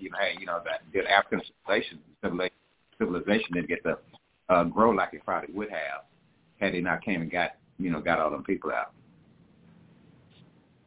But and that's the reason why they don't really want you to know all your ancestry DNA history because they just the tip of the iceberg there because you and I talked about this, Brother Arthur. I'm from the Bantu tribe and the original Jewish folks, and DNA proven. We're Native Americans. We're everything. We're a melting pot of wealth, of knowledge and intelligence and intellect. That's the reason why we're able to move around without getting murdered because the knowledge we possess is dangerous. That's why we can't be covered on the news. Jesus Christ walked around from place to place, and he was God, a very God, Son of Man, Son of God, and nobody picked him up. He was off the radar. But every time we look in the history, there's confirmation on confirmation on top of confirmation that he existed. Yes. Okay. Well, so this land, the Israelites are significant. Go ahead, Mr. In the context of what we're looking at today with what we're talking about with the current war. Okay, so I'm saying that. So you have a situation where you got folks that say that they're the chosen one, this, that, and the other. I was looking at one rabbi, he said that in the Torah, the Torah said they couldn't. The Torah told them they weren't supposed to set up nothing like that. A state like that. They said they wasn't. They said the Torah said forbids it. So I'm just saying. I got. So y'all know what he's talking. The first 5 books of the Bible is the Torah. Yeah. I'm going to go and look and read myself. But he was saying that they not supposed to be doing that. He said that's why they have no problem they have. Who was this now? What are you saying? What's your statement? Make it clear. Rabbi was saying, and I posted on my page. He was saying that Torah, he's against Zionism. Okay, right. He was saying that the Torah says they wasn't supposed to go and create no place like that. Create a place like what? What's your point? What place? Israel. Yeah, what place? Israel. The state of Israel. He said he wasn't supposed to. Torah said he wasn't supposed to create no state. Right. Okay. So what he's saying, and I was pushing you to nail your point, but what he's saying is correct because there should be no other God, no other government, nothing besides God that's governing them. That's what he's saying. That should not. Right. They shouldn't have hierarchy and right. That's right. Administration other than God Himself. Well, it goes back to Judges. The reason why God had to get judges is because they weren't following the law. But the judges weren't even doing it. Barak, which is the first time I come around the name Barak, which means blessed in Hebrew, wasn't doing his job. Deborah went in and judged and ruled it because we don't do it right. Let me help you out with something here. This is going to sound cruel. When you are at odds with someone, Israel has messed up so many times. When you're supposed to take someone out, take the king out, you're supposed to take the king out, take his head out. Saul left the king alive. So you have Amorites and all those folks are still around today in Palestine. That's folks that Saul was supposed to take out. These are folks, this is history that goes deep. That's why I love the Word of God. You can't escape it. And it's right here now on all these Newsmax and everything else that people Fox News, CNN, MSNBC. All you're doing is talking about the Bible, the last day. That's all you're talking about. And so you have to mix it in. Somebody told me one day that I was talking in politics. They said, well, don't bring your religion in politics. I said, politics is religion. What are you talking about? This is God's stuff. He said, Jesus said he's come back with the government on his shoulder. So that's the reason why Israel is not in your guide. Your rabbi is 100% right. Israel is not supposed to have a governor besides God. You're supposed to be governed by the word of God. And the priests are supposed to give the message to the people, and they rejected it from the beginning. Even when they went up against Moses, they said, Moses, what'd you do? Bring us out here to die? What's Pastor Carr? I need some help. I'm here. You know, I'm here. and we would have done better. We would have done better in slavery. Don't bring us out here and they all died. You hear what the Pastor earth Carr opened up. Kind of quiet over there. Oh, yeah, of little faith, right? Oh, yeah, of little faith. Oh, yeah, I'm thinking about, I'm enjoying this discussion, and I'm thinking about a song, Pharaoh Sanders, the Creator has a master plan, peace and happiness for every man and all the land. So is the creation responding properly to the will of the Creator? And there you go. I think the answer is pretty obvious because we have trouble, in the land. So there's some injustice somewhere. And as you were reading that text out of Amos, God is watching what is transpiring, and He's going to respond. He is responding and will respond. So, we better get ready. We better be ready. Yeah, we better be ready. Well, something, Dr. Carr, you're so right. And just remember this. The scripture all the way back years ago, it says that we're going to have wars and what? Rumors of what? Of war. Yeah. Wars and rumors of wars. So this is not anything new. The Bible already told us what we were going to have. Yeah. And remember, yes, sir.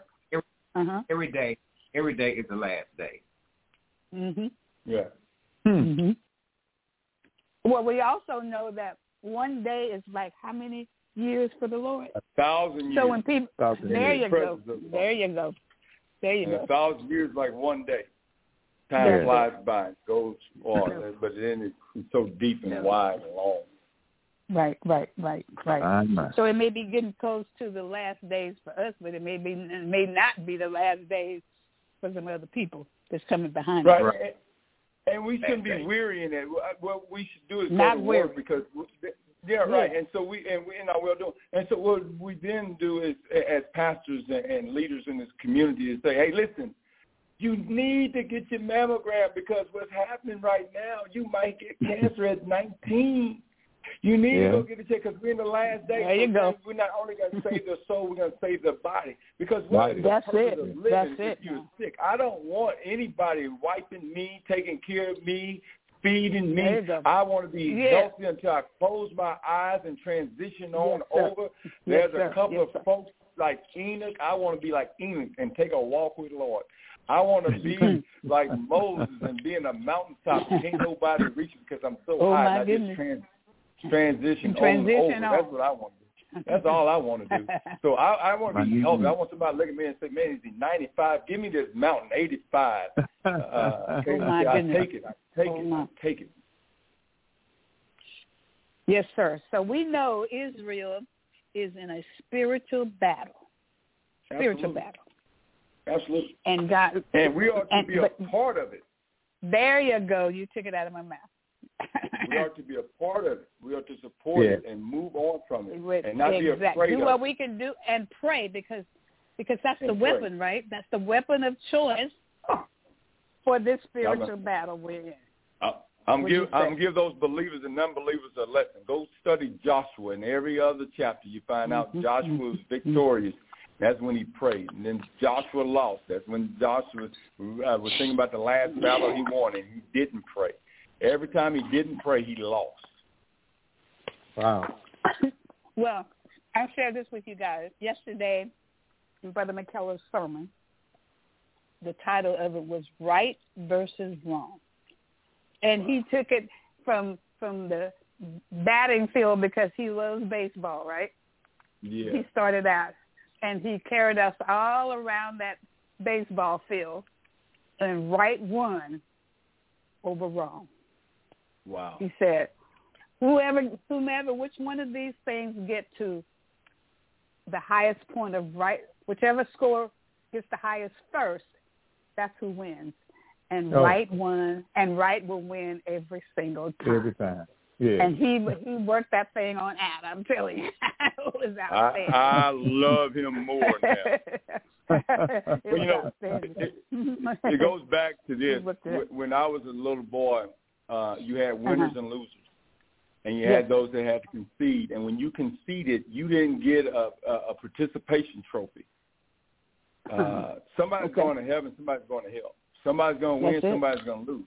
And so I'm still not a proponent of the participation trophy. I'm sorry. You got to get out there. You got to put it in the game.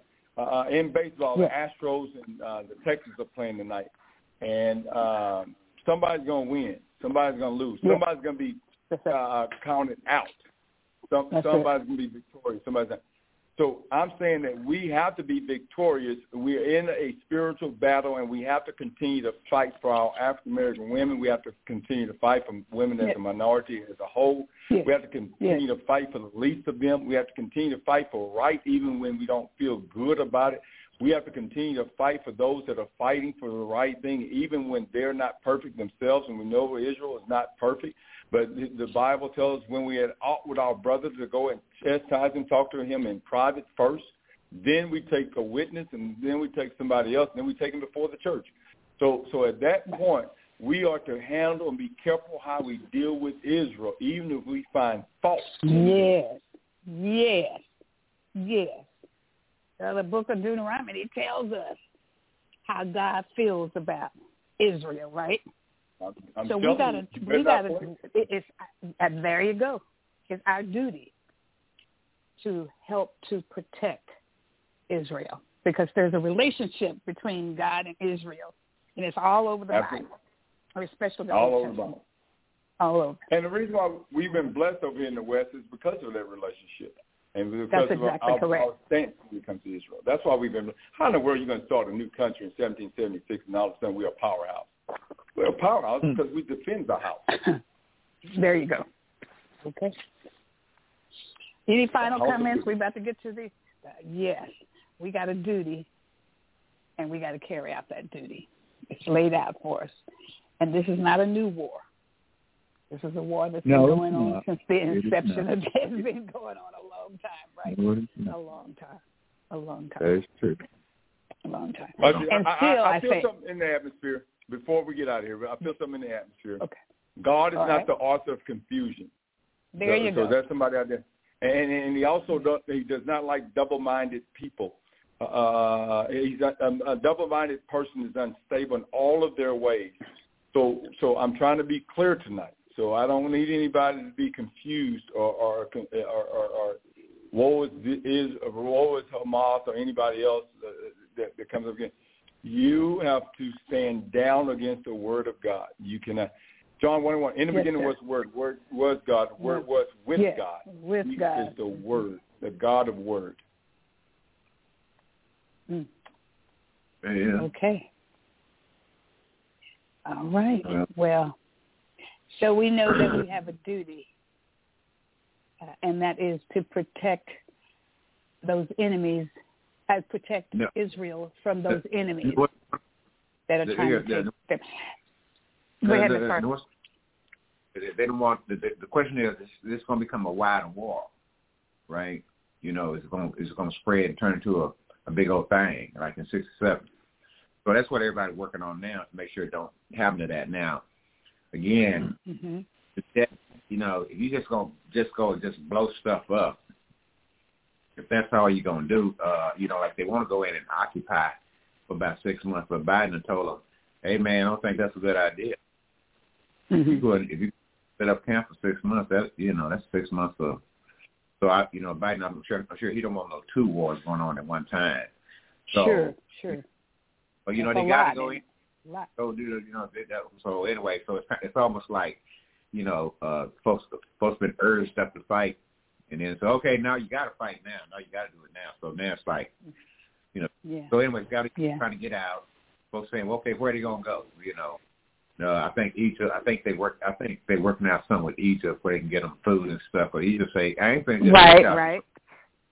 That. Well, you know, Mr. Arthur, you brought out something really, really important of us Americans, and that's the things that have happened to our students in our schools across the nation, particularly our public schools across the nation. We did not get a chance to talk about the vouchers, but we'll talk about it again next week for the simple reason we know that that Abbott is in session again. So, and he's going to keep doing that special session until that voucher gets passed. But whereas we didn't get a chance, we saw that our children were murdered in our schools. We didn't physically with our eyes see what happened to our students, but we know what happened to them. We know they lost their lives, right? Yeah. We can turn on the television and turn on MSNBC, CNN, and then Fox, any one of those stations, and we can see literally these devils beheading and raping. Oh my goodness! We can. Have you seen it? We see the blood.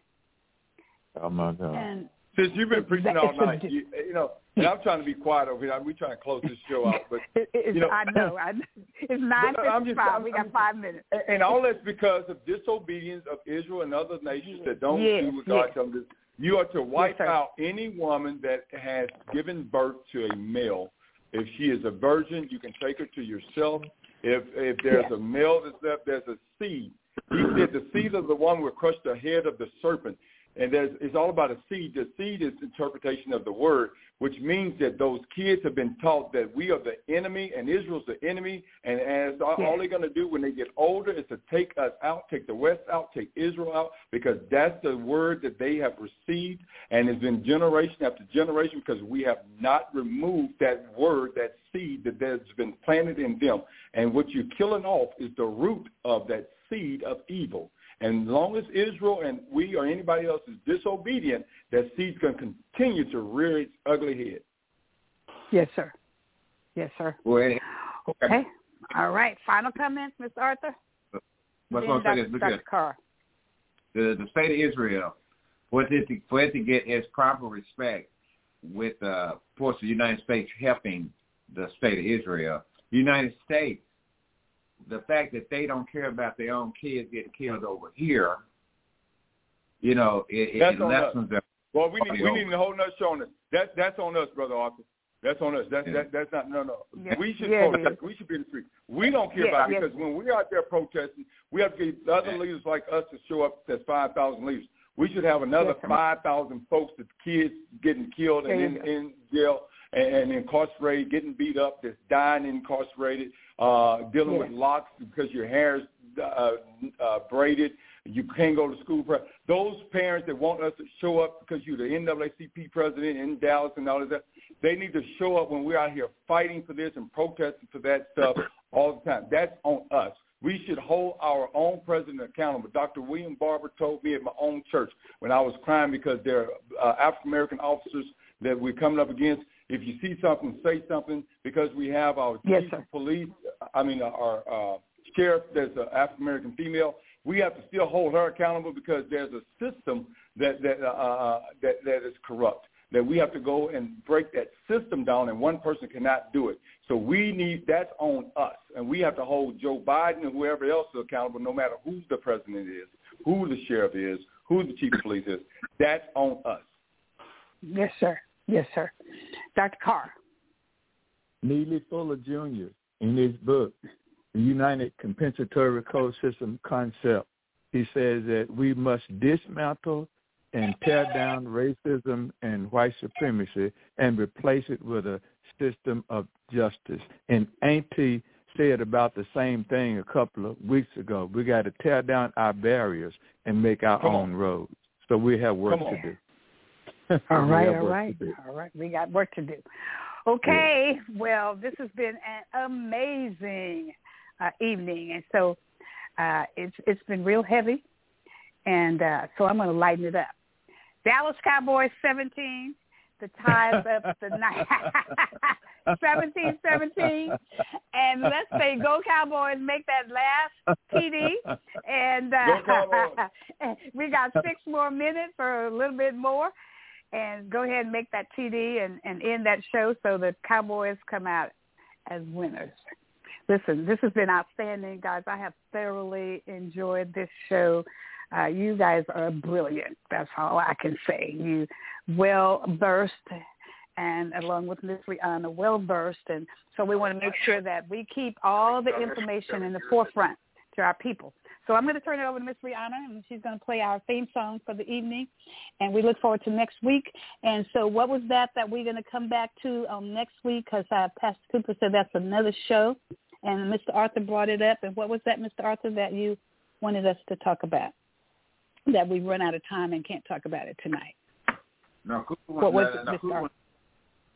Yeah, well, I want to bring it up because Brother Arthur has a great stance on that. When he's talking about our own country's failing us, our own babies are dying over here. We're talking about going over there and helping other babies.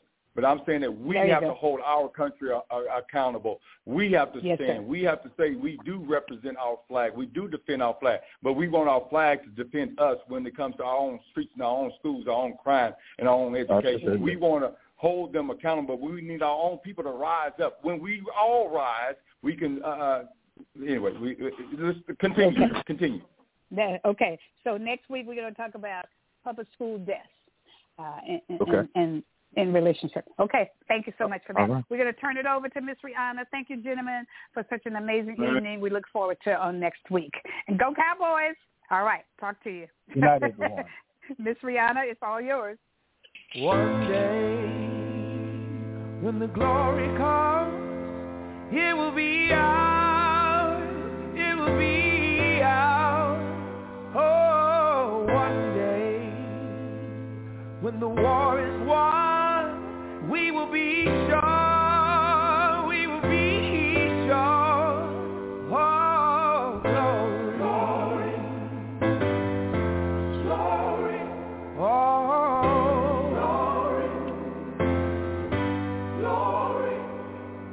Hands to the heavens, no man, no weapon formed against, yes, glory is destined. Everyday women and men become legends. Sins that go against our skin become blessings. The movement is a rhythm to us. Freedom is like religion to us. Justice is juxtaposition in us. Justice for all just ain't specific enough. One son died, his spirit is revisiting us. True and living in us. Resistance is us. That's why Rosa sat on the bus. That's why we walk through Ferguson with our hands up. When it goes down, we woman and man up. They say stay down, and we stand up. Shots we on the ground, the camera panned up. King pointed to the mountaintop, and we ran up. One day, when the glory comes, it will be ours, it will be ours.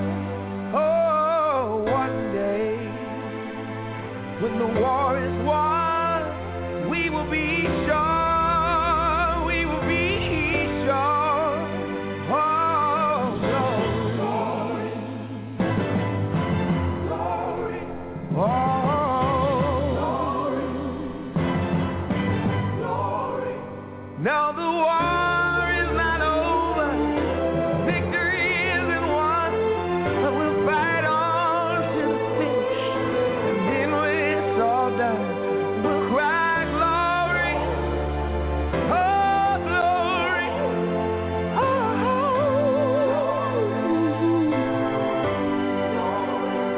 we'll cry glory, oh glory, oh.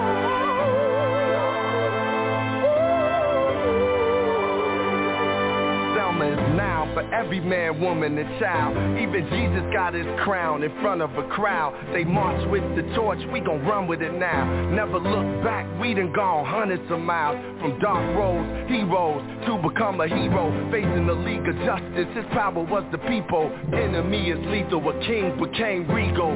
Saw the face of Jim Crow under a bald ego. The biggest weapon is to stay peaceful. We sing, our music is the cuts that we bleed through. Somewhere in the dream we had an epiphany. Now we right the wrongs in history. No one can win a war individually. It takes the wisdom of the elders and young people's energy. Welcome to the story we call victory. The coming of the Lord, my eyes have seen the glory. One day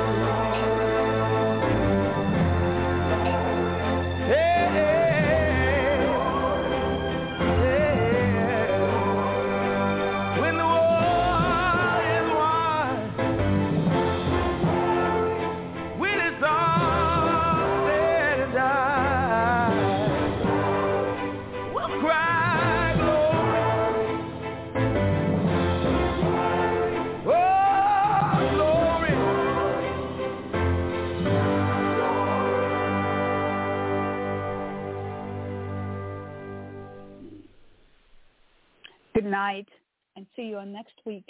May God bless you. Good night. Good night.